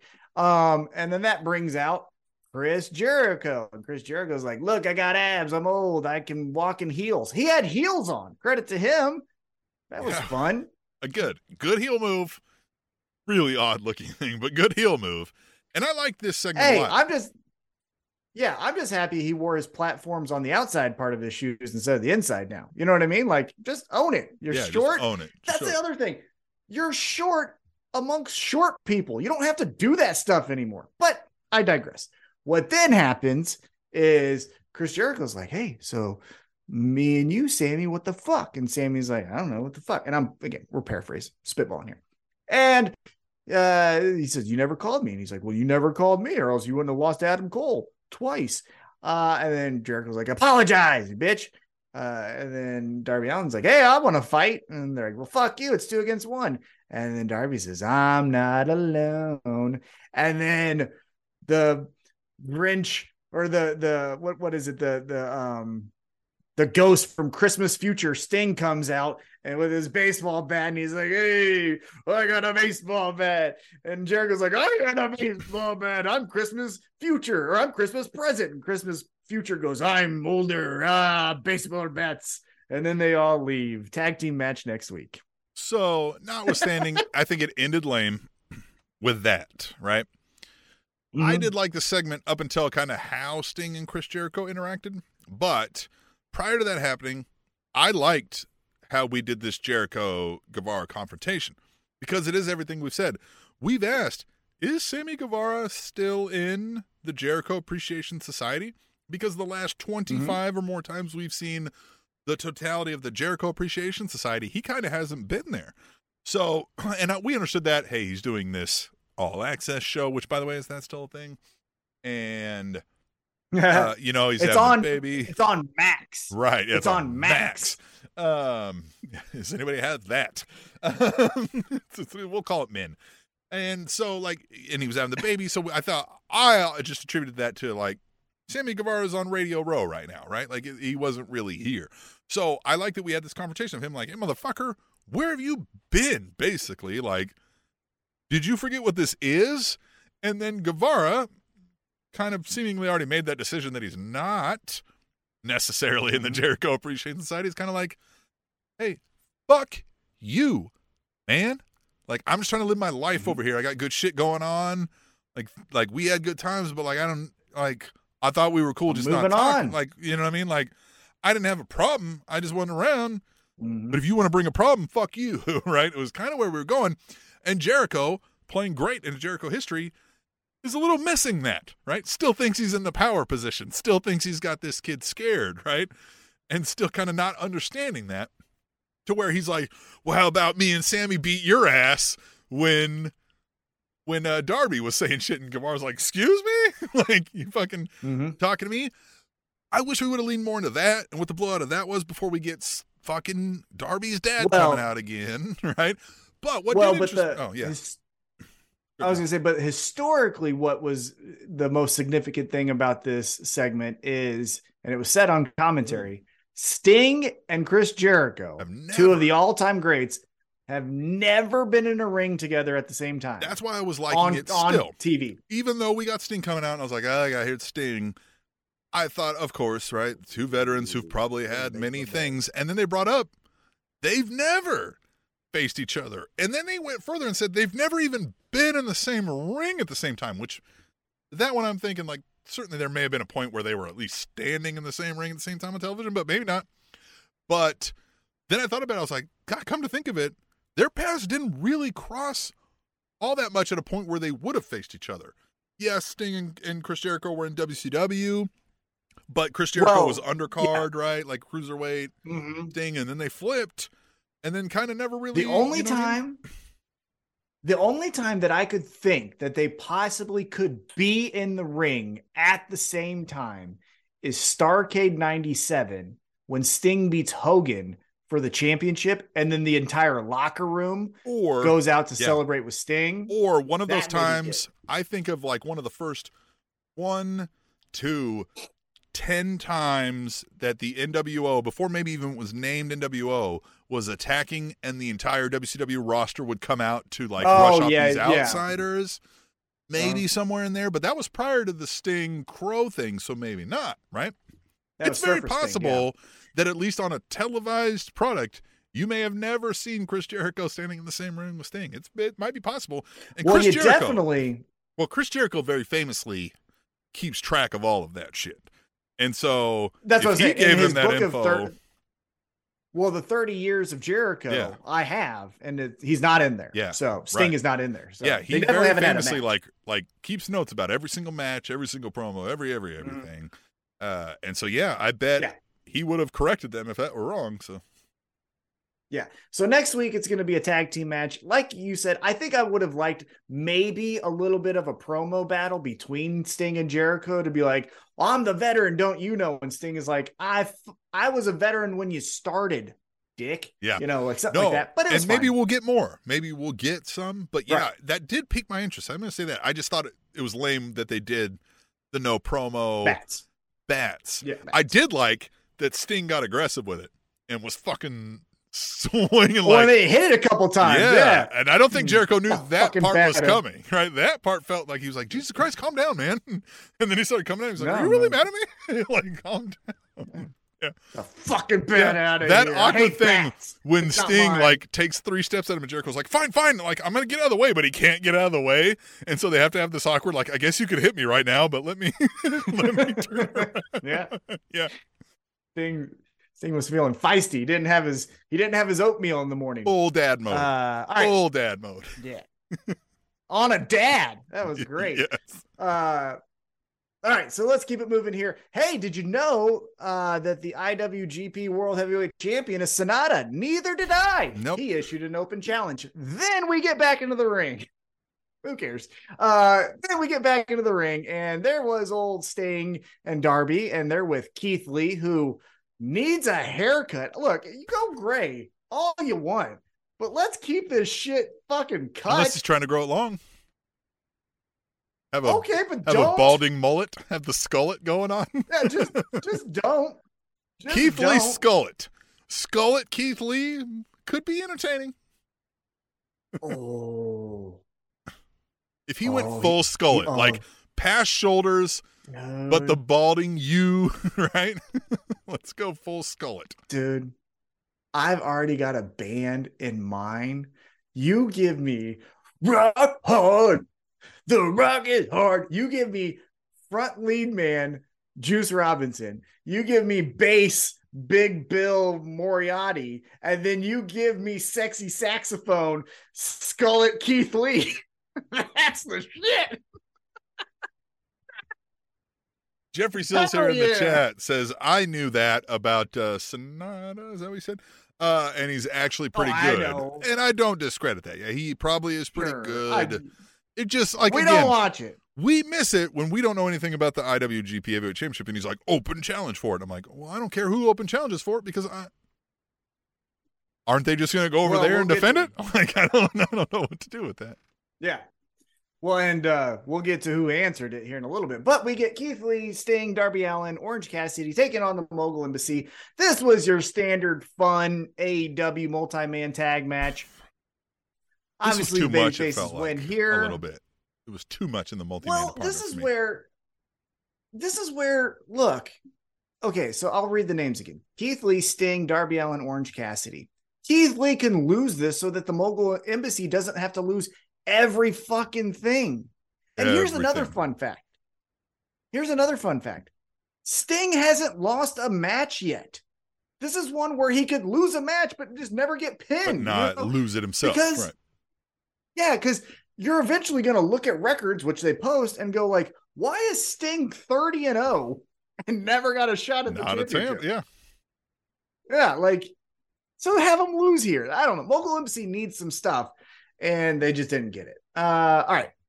So, hey, let's keep it moving with other things that are mid. The Guns want to face the Hardys next week. Neat. Can we talk about that Gun promo, though? I felt like that was fucking great. Their backstage segment with Renee was awesome. They nailed that shit. They are very 100%. good. Yeah. Ever since they got that like match with FTR to win the championships, since then they have grown into that part of what they need to be. On all of that promo was great, and then the diss at Renee Young about her hair at the end, like, was just not Renee Young, Paquette, excuse me. But yeah. Oh man, I'm telling you, they are so far rising on some of my favorite performers right now, and I wouldn't have thought that 8 months ago. Yeah, no, they're growing into the part that they need to be, and I definitely agree. Going back, the beard helps on the tall guy. The skull beard helps on the tall gun. Oh yeah, the one that tried to talk shit to me. Yes, beat your fucking ass, tall ass boy. Going back to what it's long gun and short gun, right? Yeah, yeah. Shotgun and handgun. Yeah. What's up, motherfuckers? Pistol and shotgun. Yeah, but we were talking about Keith Lee growing up the skull. Jeffrey Sill said, "Go Kimbo Slice." That's a good look. Go Kimbo Slice. Yeah. I like that. All right, so let's get back into this. So, you know how many times I've been called Timbo Slice in my name because of that individual? Really? Oh my God! More times than I can count. In the hundreds. Seriously? Very seriously. And every time I have about that reaction that you have. I would have never called you that in my life. Well, I know you wouldn't have. Yeah. Because one, you respect Kimbo Slice probably one too much, and then two, it's just a weak pun. It's a very weak pun. Yeah, it's just dumb. You know what? I tried to be like Kimbo Slice. Did I ever tell you that story? Well, in what way? There's some ways you can't. 2007, yeah. 2008. Yeah. I would go to like backyards and fight people, and like we'd videotape it, and I'm like, because that's how he became famous. And I was like, I can beat people up. Yeah, be Tombo Slice. Yeah, I didn't. Yeah, no, I did sometimes, but I didn't. Let's clarify. I didn't win them all. You got in plenty of fights out in public. However, they weren't like en route to like stardom. Yeah. Well, these were recorded. Yeah. I got knocked out once, but I knocked someone else out. And then there was plenty of video evidence in some of these cases, for sure. However, we were just like the prosecutors brought plenty of evidence. No, it was all consensual. Yeah, okay, I got you. All right. Mutual combat. I bet you've been in some non-consensual combat. Yeah, no. In the public. Yeah. Oh well, yes. No, this was in college, Central Missouri. Mm-hmm. You would either like tell someone I went to school or went to class with, hey, down on Pine Street or whatever street it was, you want to go meet a guy who wants to fight you, and we're going to videotape it and like try to make it famous. And I was like, how big is he? You know, and they'd tell me whatever. Sometimes it was like, no, I'm not fucking fighting the center. He's too fucking big. Guy's 6'5", 400. Like, you're like, no, thanks. Yeah. I'm not doing that one. Yeah. Some of the guys were more comparable. And so I was like, all right. And so then we would agree on like a Tuesday at, 7 or 6, whatever. And we'd show up. And like, what's up? What's up? And they get a half circle. And we would just be like, let's go. I like this. I hit someone Harley race style with the left hand. Oh, the best punches are when you don't feel them. I turned that motherfucker over because I boxed as a kid. Turned that motherfucker over, and I just saw his whole fucking soul go to heaven. He just went and just fucking fell. Ah, God, that one I still love. I wish I had that. Anyhow, I don't. I use that one when I need a self-esteem boost. You say, yeah. When your boss chews you out, you're like, you know what, motherfucker. You know what I could fucking do to you? You know what I could fucking do to your husband? Yeah. TNT titles match was next. That felt very specific. Hold on. I'm just saying. You pulled that one out of a very specific memory. Well, but I'm just saying, I've had women as bosses. I'm not going to hit a woman. I'll hit their husband. You know what I mean? All right. So so it's multiple specific. All right. I got you. Multiple specific incidents. Yeah. All right. Yeah, multiple. We had Wardlow versus Jake Hager. This happened. Yeah. I think the coolest thing about this was now, again, production issues. Mm-hmm. Wardlow wins. That's fine. Let's move past that. Of course. Post-match, though, Christian Cage and Luchasaurus are trying to cut a promo, but the sound doesn't work. So then we have to do it. He has to say it again. Yes. So then Arn Anderson, who sold initially, has to then kind of sell again, which he's a pro, so he didn't make it look too awkward. But like, fuck AEW. Like, are you guys wanting us not to like you? Because everyone on the front of the screen's fucking doing their job. Well, and again, you've got one of the best talkers, even still at this day, in the business. Yeah, that's something you need to highlight. So really missing that point really sucks. Jeffrey Sill says that was Tom's Al Bundy 5 touchdown moment. That was 4 touchdowns. 4 touchdowns. But I actually do have. I got other ones than that one. There's. Oh yeah, we've heard many of these 4 touchdown Al Bundy moments. Whoa, motherfucker. Oh man, there's one. I'll tell it. There was one when I was a kid. The one when I was a kid makes me the fucking most happy. I went to a boxing academy in 5th and 6th grade. The summers going into 5th grade and then going into 6th grade.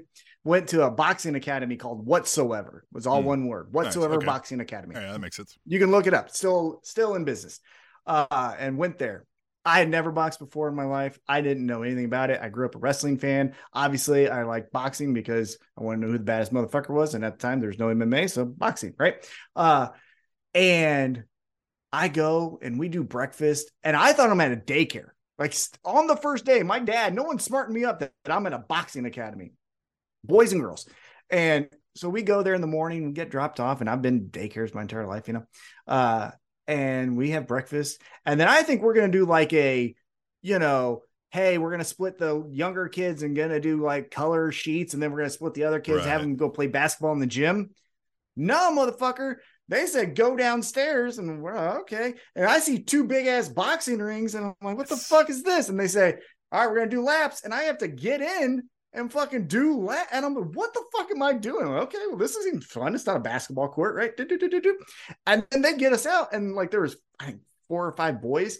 And so the boys had to go to this one coach, and his name was, started with a W. Can't remember. Winslow? Maybe it was Winslow. And they fucking put gloves on my hands. And I was like, oh, this is fun. And I remember like doing this thing, hitting face kind of stuff. And they're like, hey, you and another kid. I was like, what the fuck am I doing?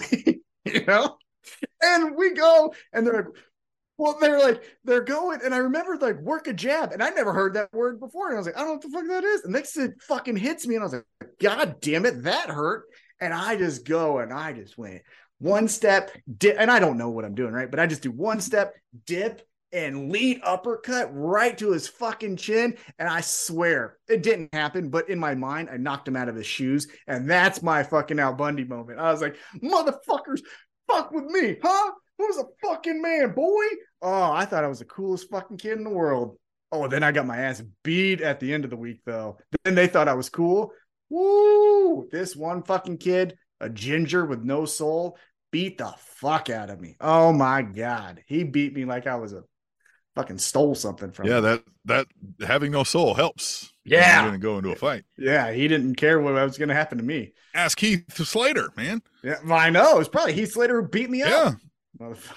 Anyhow. Jeffrey Sills brings up a good point. He said, I thought they were going to fix the production with that one guy from WWE. Or maybe that's why did that guy leave WWE? Did he get fired? Did he suck? Well, he got fired, but apparently it was because Vince was like, well, what's his name? The fucking who's the producer? Dunn, whatever the fucking Dunn. Yeah, was gonna just keep doing it. We don't need the fucking guy. And they were like, no, we did. And then, that's right. He was like Dunn's right hand guy, supposed to be the Dunn in waiting, if you will. And then just said, fuck this, is never gonna leave. Maybe he thought Dunn was gonna go to prison there for a while. Yeah. But Vince fired him because Vince was just like, Dunn's gonna always do it. Fuck that. We don't need anyone younger. Look at me. I'm 80 and I'm still going, But yeah, apparently I agree with you. I thought he was going to fix this stuff. And it kind of did for a little bit, but I don't know if maybe someone's like overtaking him or there's some beef. I don't know. It's getting bad though. Anyhow. So Christian Cage and Luchasaurus beat up Arn Anderson. Arn Anderson, for his fucking role, did amazing. The blood looked real. It was crazy. So let's keep it moving. Then next we had Tanahashi, who I do know of, because he does air guitar, and that's over in Japan, and that always makes me question you guys. What the fuck is that about? Anyhow, he says, MJF, one-on-one. Okay. Then they go to MJF, and they say, hey, man. Renee Paquette goes, hey, Tanahashi and you, Forbidden Door. And he just outright says, no. And guess what? I've no-showed before, so not going to do it. That sucks. See ya. Yeah. That's awesome, right? Yeah, I love it. Yeah, shout out to the chat again. They let us know that I had no sound for a quick clip. See, this is the beauty of doing these live, right? We can get told when we're fucking up and we're unaware and we don't know. So that reminds me, Tom. Actually, I think that'll be fixed in the podcast. We'll fix it in the podcast. I don't think I need your help with that. We're talking shop. We'll move on. Back to AEW Dynamite. Yeah. All right, so MJF said, nah, fuck that. I'm not going to do it. New Japan sucks. Bye. Okay, we'll see what happens. It was announced. They kept on announcing it. If you go to their social media, they still have that match as advertised. So we'll see what happens. But next up, Orange Cassidy is backstage. And he says, hey, a forbidden door. I know what's going to happen. Someone's going to walk up. And then they did. It's Zack Sabre Jr. And he's like, hey, I have this title. I want that title. But then Daniel Garcia was like, hey, I'm in here. And I also, where's your pal Shibata? And Orange Cassidy goes, you know what? This is all stupid. Next week, me and Shibata versus you two. Bye. And so we get that next week. We'll see how that goes down. Then we move on. And Tim, we're playing the hits here tonight. It's right before the main event. So you know what that means. Mm-hmm. It's time for the women. It's been a while. For the women. I'll give them credit. It's been a while since we've been able to say that. But you know what? When you're stuck in a pickle, put the women before the main event. You know what I mean? Everybody knows that saying. Classic. Yeah. Yep. Don't spend more than you make, and always put the women before the main event. Right. Yeah. No cop, no stop. You know what I'm saying? Yeah. Yep. Exactly. Yeah. Yep. When you're up, you're down. Made a tomato. Yeah. Yep. Yep. Two birds, one stone. Yeah, exactly. Right. Two birds in a bushel or whatever the fuck. Right. Yeah. Yeah. Bushel in hand and sticks in the woods. Right. It's a Pope shit in the woods. You know what I mean? You know what I'm saying? Yeah. The Pope shit on a bear, guys. Yeah. Come on. Come on. Yeah. Does Steph Curry need a shooting coach? Come on. We know what we're fucking talking about here. Yeah. Yeah. TOP says I miss Alexa Bliss on TV. Yeah. Well, she's pregnant. She's pregnant. Yeah. We did not cover that in the news because generally I just leave personal things like that, like marriages and, pregnancies out of the news. But because I'm like, yeah, I mean, it's wrestling-ish, but who gives a shit? By the way, check out our Pro Wrestling's Best News, where we give it to you. Oh, it's the best. The best. Each and every weekday. If you subscribe to the podcast, you get it here, or you can find it at SpanishAnnounceTable.net, where we also implore you to subscribe. Get the newsletters. You get the Pro Wrestling's Best News. You get access to all of our content for free. It's the best. Absolutely free. The news is worth it. I give you a match of the day, which I hope would just spark your interest to check it out. I don't give you the link because, again, so many people consume wrestling in so many million different ways that I'm just going to not do something. So you go do it because here's the fucking match. But I give you a match of the day that I think you'll like, but the news is worth it to subscribe. So that is our plug there. But with this match, it was for the women's championship, Sky Blue taking on Toni Storm. Sky Blue's mother was in the front row. That was fun. And shenanigans, and Toni Storm gets the Texas Cloverleaf. Get out of here, Sky Blue.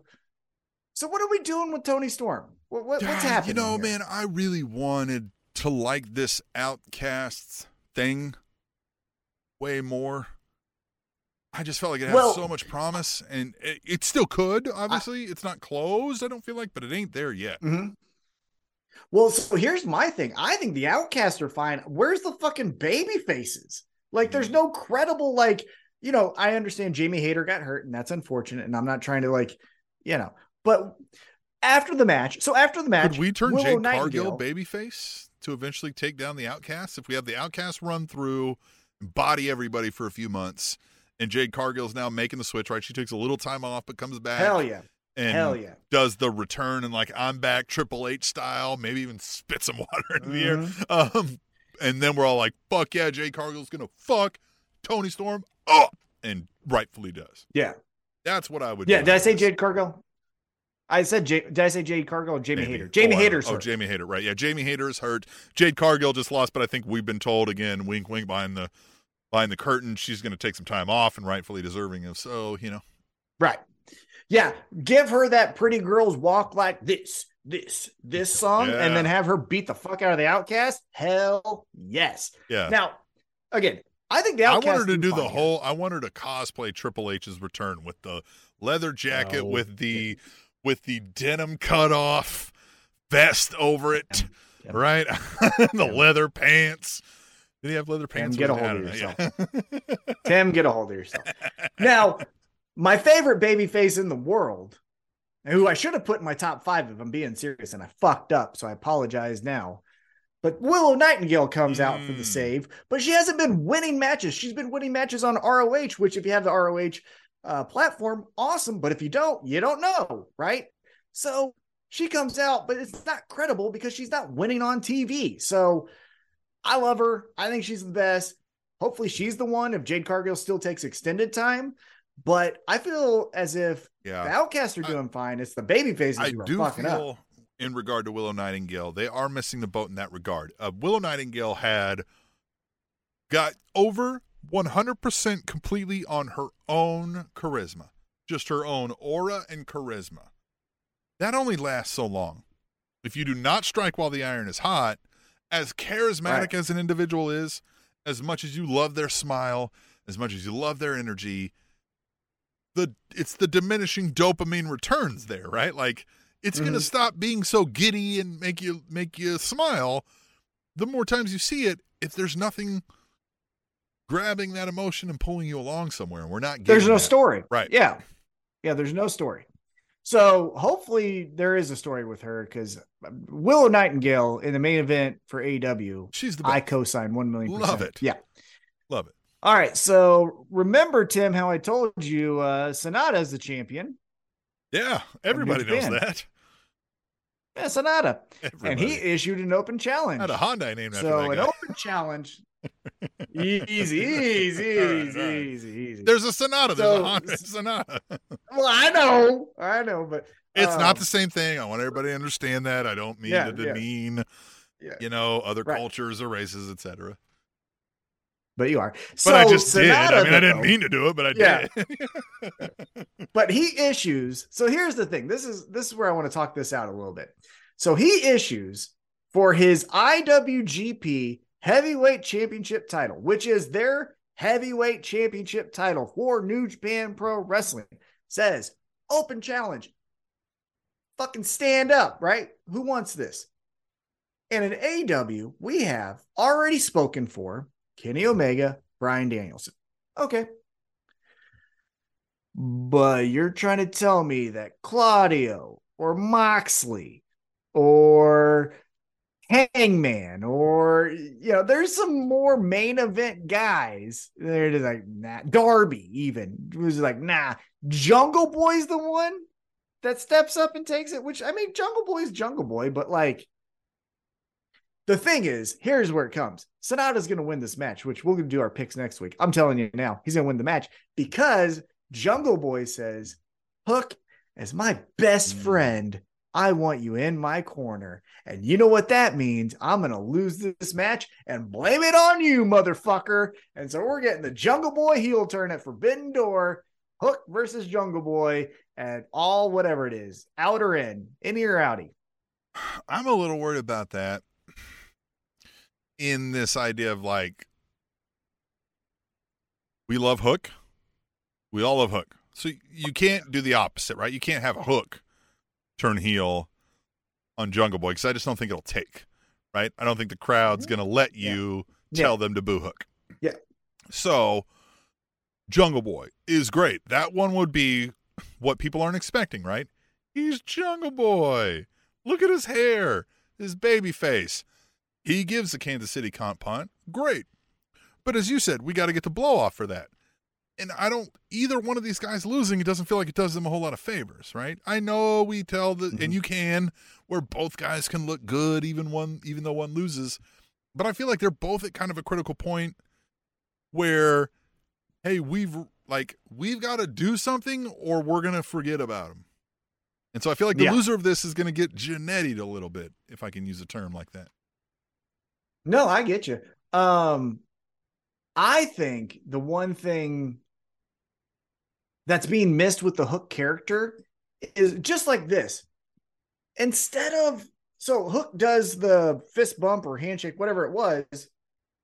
Excuse me. I think it was a fist bump. Dude, as you all know, I collect action figures now. Yeah. New hobby of mine, right? Hook has an action figure coming out that they announced at Double or Nothing, where the ultimate Hook action figure will have chips. Well, wouldn't that be fucking cool if we still had him having chips? Hand him a chip as the acceptance. Like, be more than just should be the silent killer guy. And in fact, man, like, I personally, I know the Hook train is still rolling, people still love him.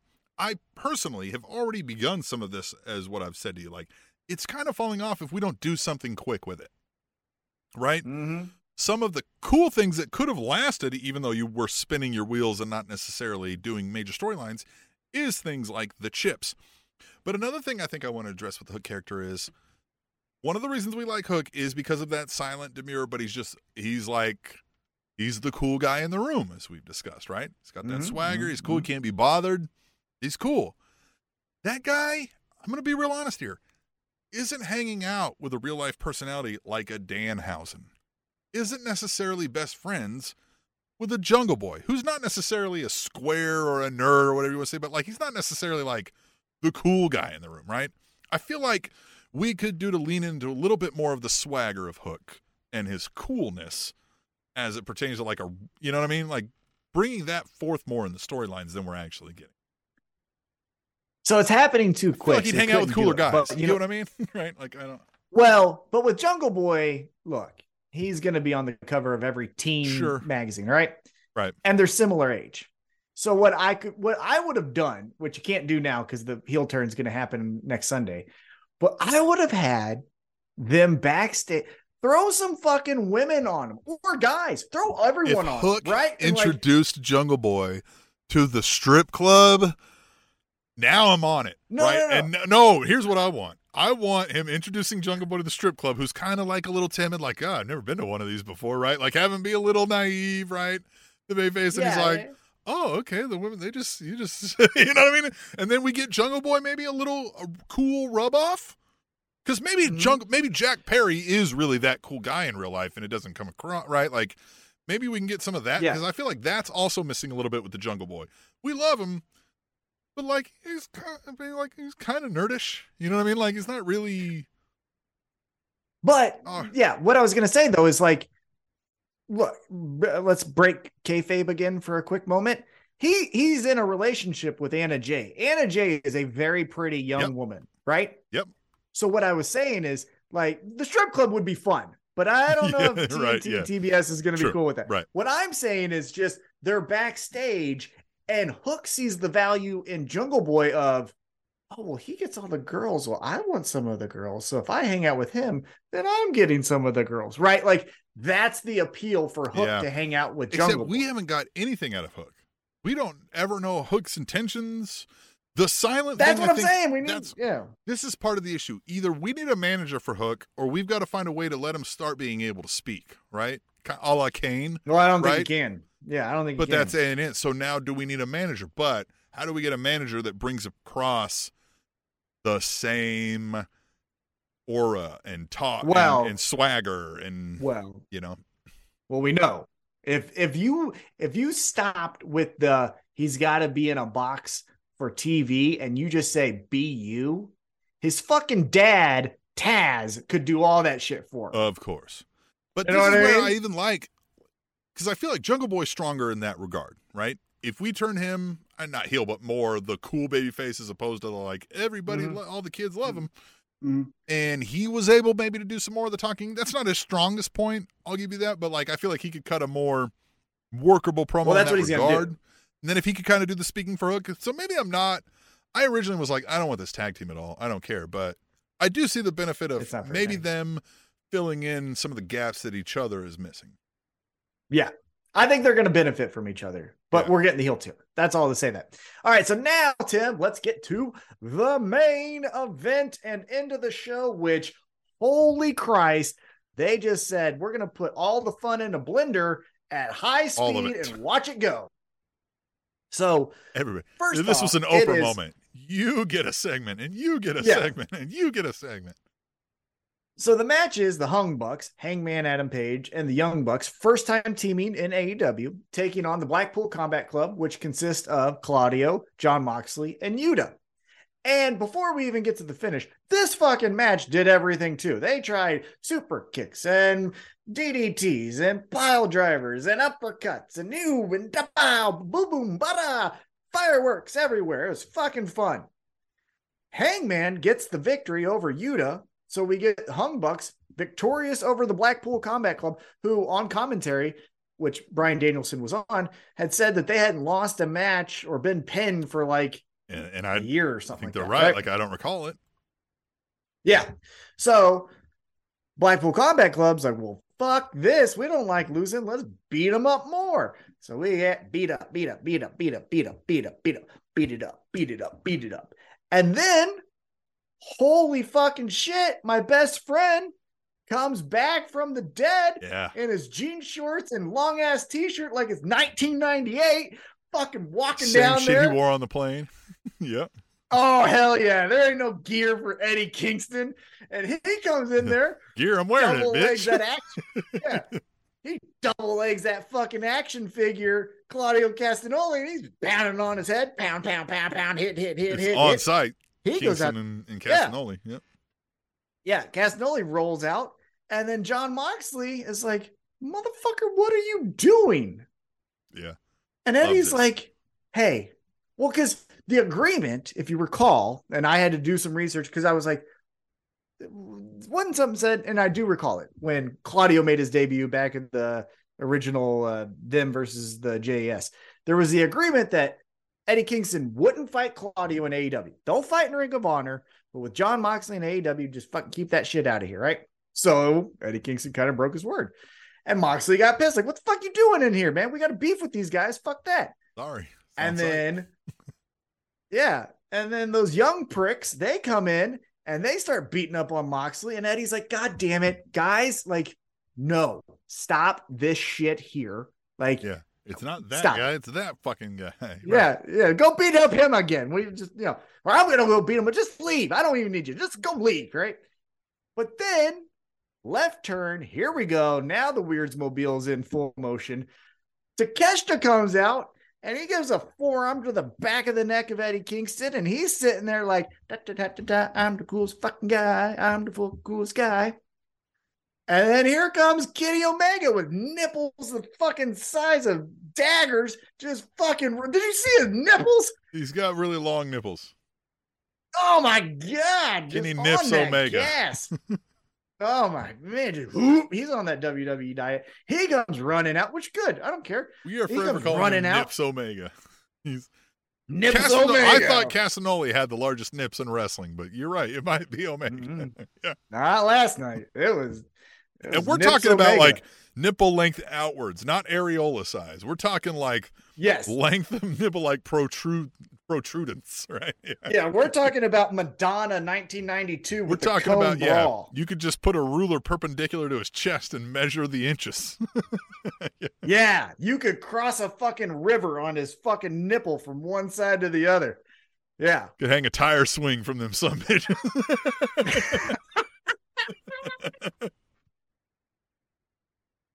So he comes running out, and he's going out, and he kicks old Takeshi's ass, and he's like, knee to your fucking face, bitch, haha. And then, fucking nerd from down under, he gives him a fucking kick to the face, and now we got what is that guy's name again? Will Ospreay. Ospreay. Coming out like the Kool-Aid man. I'm going to give you this. Wow. They nailed that super kick, right? He got him square in the face. Omega was able to sell it with a contorted. Like, they nailed it. I'm going to give you that. Good spot. Well, and the thing that I loved about the whole thing. So then, okay, so let's first off, then we'll come back. So then it ends with Ospreay. He's on top. He even gives him another fucking elbow to the back of the head. Yeah. Aha, he's the man, right? Smell my dick. Cool. Yeah. The thing I love the most, I think, from all of it is the clunkiness. Now, we talked about some of their issues where you saw the word no, which you shouldn't. You had audio issues. Those things are like bad, right? Those are, what the fuck are we doing? But the good part of chaos is when it doesn't look clean because it's chaos for wrestling's sake. And that's what this was. Eddie Kingston getting in there, doing a shitty half single leg on Claudio and punching him, and then getting face to face with Moxley. Realism, because that's how real fights go. You don't do a clean double. The guy tries to brace and you half fall together. Right. Yeah, and then Kenny Omega wasn't gonna wait for him to get kicked in the head by Ospreay, so he's in mid move to do this to Takeshita, and then he gets kicked himself. Even going back to Takeshita, kind of just sloppily hits Eddie Kingston in the back of the neck with his elbow. So yeah, it was clunky, but it was like exciting clunky. Like, hell yeah, this is dirty. Something's really gonna happen here. Yeah, I loved it. You said that a little weird. I'll be honest. I'm a little uncomfortable now. Dirty. Dirty. Don't add that extra at the end. That's a real instant way to make it more creepy. Yeah. Yeah, let's go get a drink. Yeah. I got Keith Lee over here who has a saxophone. Hey, don't call an Uber. I'll give you guys a ride home. Yeah. Just throw that in there. You want to hear my band? Yeah. Hey, you want to hear my band? You guys want a drink? I'm buying. Yeah. Yeah. No, I don't. No, I'm cool. Water. Thanks. I know a guy who owns a bar. His name is Rock Hard Juice Robinson. Yeah. Yeah. It's a gold membership. Yeah. It's never good to throw in at the end of anything. It's always bad. Unless there's cocaine involved. Then maybe. Yeah. Yeah, indeed.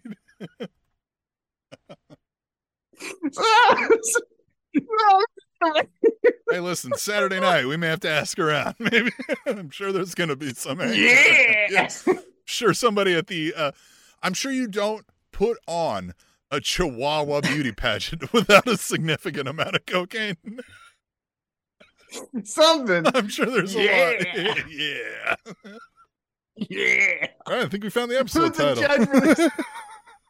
But they're going to be like, who's the judge for this Chihuahua beauty pageant? Yeah. Like, oh, yeah, that makes sense. This is my fifth one today. What? Yeah. They're all beautiful. Yeah. Yeah. Why don't you put that one in my van? Woo. Yeah. Oh, man. I'm hyped for this event Saturday. I tell you that. But yeah. So, yeah, we had chaos. And that, I think somebody mentioned this. It might have been Jeffrey Sills. Forgive me if I'm misquoting. Early in the chat, they said this felt like a go-home show. It really did. And it isn't, but it really did. Yeah. Yeah. I mean, because what are they going to... I mean, we already have some matches announced, right? We got Orange Cassidy and Shibata versus Garcia. Yeah. But versus Garcia and Zack Sabre Jr. Yep. So that's a good tag match. We got some things, but because they're in Chicago, so they got to go hard again. So this might have been technically the go-home show for Collision, even though it's supposed to be what we're hearing, maybe different storylines. So Dynamite. We'll see. You mean Dynamite? Well, I meant Dynamite was the go-home for the first episode of Collision. Oh, I got you. Yeah, possibly. So maybe they were trying to go. But I think Dynamite is throw things. I think it's supposed to be different. Yeah, like mildly different rosters and stuff like that. Yeah. I hope so. But I also hope that it's not like a. Why have we never seen? Extension? Yeah. Why have I never seen Eddie Kingston and Miro fight again? Right. It's like, I don't need a full split, but like a mostly different, right? Like occasionally you're gonna have some crossover. I get like. Logistics purposes makes it too hard sometimes to do, split. It's like, oh shit, somebody's sick. Eddie, can you hop the next flight over to Omaha and fucking, show up? That kind of thing. That happens. Yeah. And also it's like one thing that I've never liked with brand splits is, for example, like if Triple H and Orton have a real blood feud on Raw, they would also just show up on SmackDown and be like, well, we know everyone's here. I'm going to fucking fight them here too. Like, they wouldn't wait for the next Monday. So I hope that there's a little of that, right? Where if Tony Storm and Willow Nightingale have a pull apart on Dynamite, Collision, they're fucking running into each other, colliding, and fucking fighting there too. You know what I mean? Like, they're not waiting for the week. So that's what I don't want to have happen. But yeah. All right. So that was Dynamite, wasn't it? That was the end. That's kind of how we went out, right? The chaos. The end. Chaos, baby. All right. So we're gonna head out. We're gonna put this show together, load up for the podcast listeners, and remind you to stay tuned to SpanishAnnounceTable.net throughout the weeks to keep up to speed with us and what we're doing. But this week we're gonna go get into some festivities at the Tacos and Tequila Festival, and we'll report back next week on the Spanish Announce Table. Yeah. The Spanish Announce Table.